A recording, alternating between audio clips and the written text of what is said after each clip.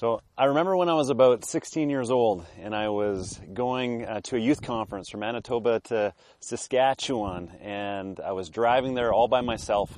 It was February, it was middle of winter, there was lots of snow, and I remember just being in my car, driving and daydreaming, and then as I'm daydreaming it turned into real dreaming. And I fell asleep at the wheel, and I remember waking up abruptly as the vehicle ventured off the highway into the ditch, and luckily it's Saskatchewan, and so there's not a whole lot around you, and so I just went head first right into this ditch full of snow, woke up abruptly as I'm plowing my way through the snow going 100 kilometers an hour, only to be startled and awake and not knowing what to do as a 16-year-old.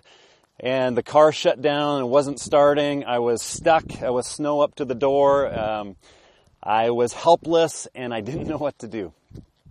And I remember being in the ditch and just seeing vehicle after vehicle pass me by. One after another passing me by. And this is the days before cell phones. I couldn't grab my cell phone and phone somebody. I was stuck and I was dependent on somebody to come and help me. And so I'm stuck there watching vehicles pass by. Eventually, one vehicle, after I'd been there for quite a while, had stopped and asked if they could help. And so they had gone into a town that was close and had a tow truck come and get me out. But later on, I learned my dad was a trucker. He drove truck for a living, and he was talking to one of his coworkers. And the coworker said to him, "Hey, Wes, I saw your son in the ditch in the middle of Saskatchewan. Is he okay?" And my dad said, "You didn't stop to help him?" He's like, "No, just passed him right by." Well, there's a story in Mark chapter 6, starting in verse 45, where the disciples are on a boat. And they are in the middle of a storm. It's the middle of the night. They're by themselves. Jesus isn't with them. Jesus had stayed on land. He was praying.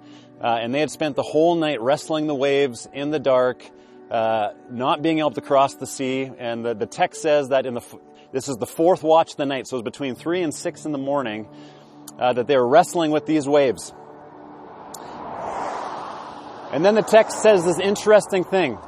It says that Jesus came, he was walking on the water, and it says he was about to pass them by. He was about to pass them by. Now that seems awfully inconsiderate. In fact, it gives me flashbacks to that moment being in the ditch, wondering why all these vehicles were just passing me by and nobody cared to help. But if you actually dig into the text, that's not what it's saying. It's not saying that Jesus is like this person that sees the disciples in trouble and doesn't care and is just going to keep going. It's actually a reference to other stories in the biblical story in the Old Testament. And the first one being in Exodus 33. In Exodus 33, we have Moses. And Moses had gone up and down Mount Sinai multiple times to meet with God. He was trying to lead the people through the wilderness season when they left Egypt, and now they're in the wilderness for years. And he keeps going up and down, meeting with God. And finally in Exodus 33, Moses is frustrated because they'd been in the wilderness a long time. The people were looking to him for leadership, and the Lord had promised that he was going to lead them out of this place. And Moses begs the Lord. He says, "If your presence will not go with us, don't send us. We only want to be where your presence is." And so Moses, at that point, after he says it, goes up to the top of the mountain because the Lord tells him that he's about to pass by. And so Moses hides in the cleft between these rocks, and the Lord passes him by, and he sees a glimpse of God in a way that he's never seen him before. And it's not that Moses hadn't encountered God before. He encountered many times, but there was something unique and different about this encounter that God used to encourage Moses at this time in the story. So the second story where we see this phrase, that God was about to pass by, is in 1 Kings 19. It's a story about Elijah the prophet. And Elijah just finished coming off this ultra spiritual high where he had this battle of the gods, and he has this competition basically with the prophets of Baal and himself, seeing which god would light the bowl on fire. They had two different bowls. And the prophets of Baal, they cry out all day long, and they're screaming out, crying out, Baal, come and set this thing on fire. They even start cutting themselves, and nothing happens. And Elijah, in this cocky move, basically takes these jugs of water, pours it on the bull, prays to God, and God lights the thing on fire. And so Yahweh, the God of the Jewish people, wins the battle. The Jews turn their hearts towards God. He slaughters the prophets of Baal, and victory is his. Well, there was this pagan queen at the time, Jezebel, who heard about this, and she sent word to Elijah that said, you're going to end up like those prophets. So Elijah runs, scared for his life. It says he ran away. He prays to God, God, take my life from me. He hits like this pit of depression. And God tells him as he's lying there, moaning and depressed, he says, get up and eat. You need some energy. And so Elijah gets up and eats a couple times, and then he goes to Mount Horeb, which is actually Mount Sinai, the same mountain that Moses encountered God at. So Elijah climbs up this mountain, and he goes into this cave. He's isolated. He's all by himself. He's feeling sorry for himself. He thinks he's the only prophet left. He thinks he's all alone, that God has left him all alone.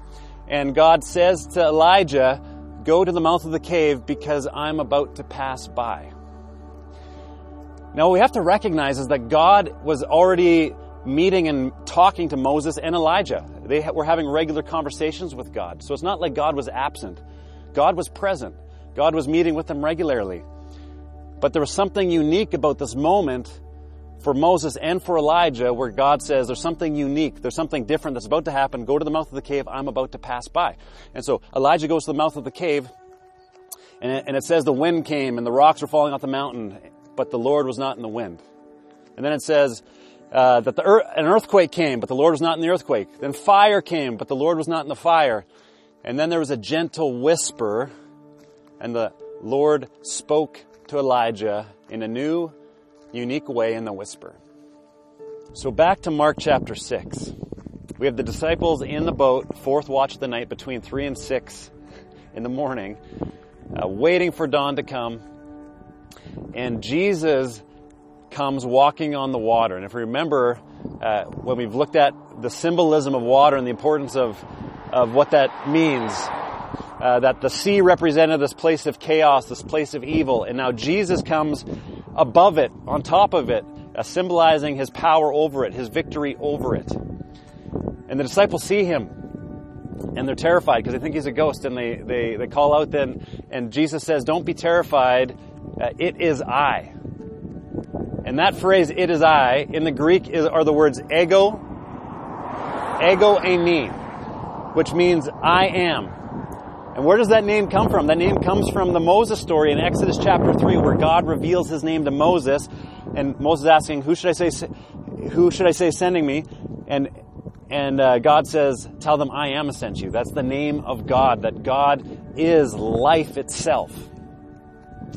And so Jesus responds as the one walking on the water, saying, I am God.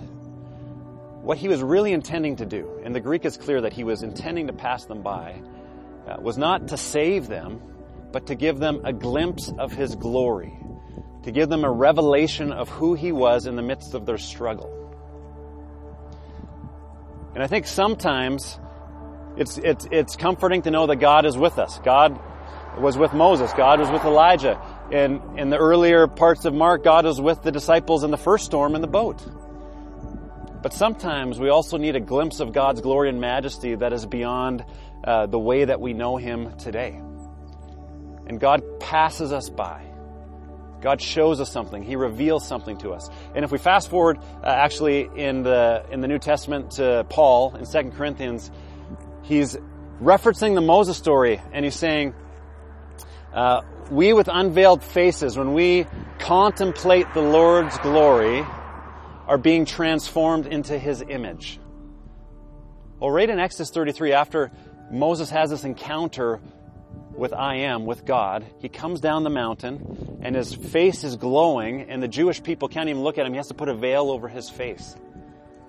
What Paul is saying is when we worship God, when we focus on God, when we turn our hearts towards Him, no matter our circumstances, no matter what's going on in our world, this is what worship is, giving our attention and our energy and our focus to Him, no matter what. We actually become transformed into His likeness. We become what we behold. And so, Son West, I don't know if you relate to Elijah in the cave and you feel isolated. Maybe you feel anxious. Maybe you feel depressed. You feel alone. Or maybe you relate to Moses, who felt the pressure as this leader to make decisions. And maybe you're feeling that in your family or your workplace. You got to navigate this chaotic world right now and don't really know where to go. Maybe you can resonate with the disciples who are struggling in the middle of the night, just waiting for dawn to break and not knowing when this is going to let up. But I believe that the Lord is about to pass by. And I believe that God is calling us to actually set our eyes on Him, to worship Him, regardless of which cave, which storm, what challenge you might be facing. And I believe that when we worship in the midst of suffering, particularly in the midst of suffering and the unknown, we expedite the transformation in our lives to become like Jesus. And so may you in your cave, in your mountain, in your boat, in your struggle, worship Jesus. May you set your eyes towards Him. May you spend your energy thinking about Him, beholding His beauty, His glory, His majesty. And I pray that He would reveal something to you in this time, that you would come to know Him in a way that you never have before. He knows just what you need, when you need it. The Lord is about to pass by. Amen.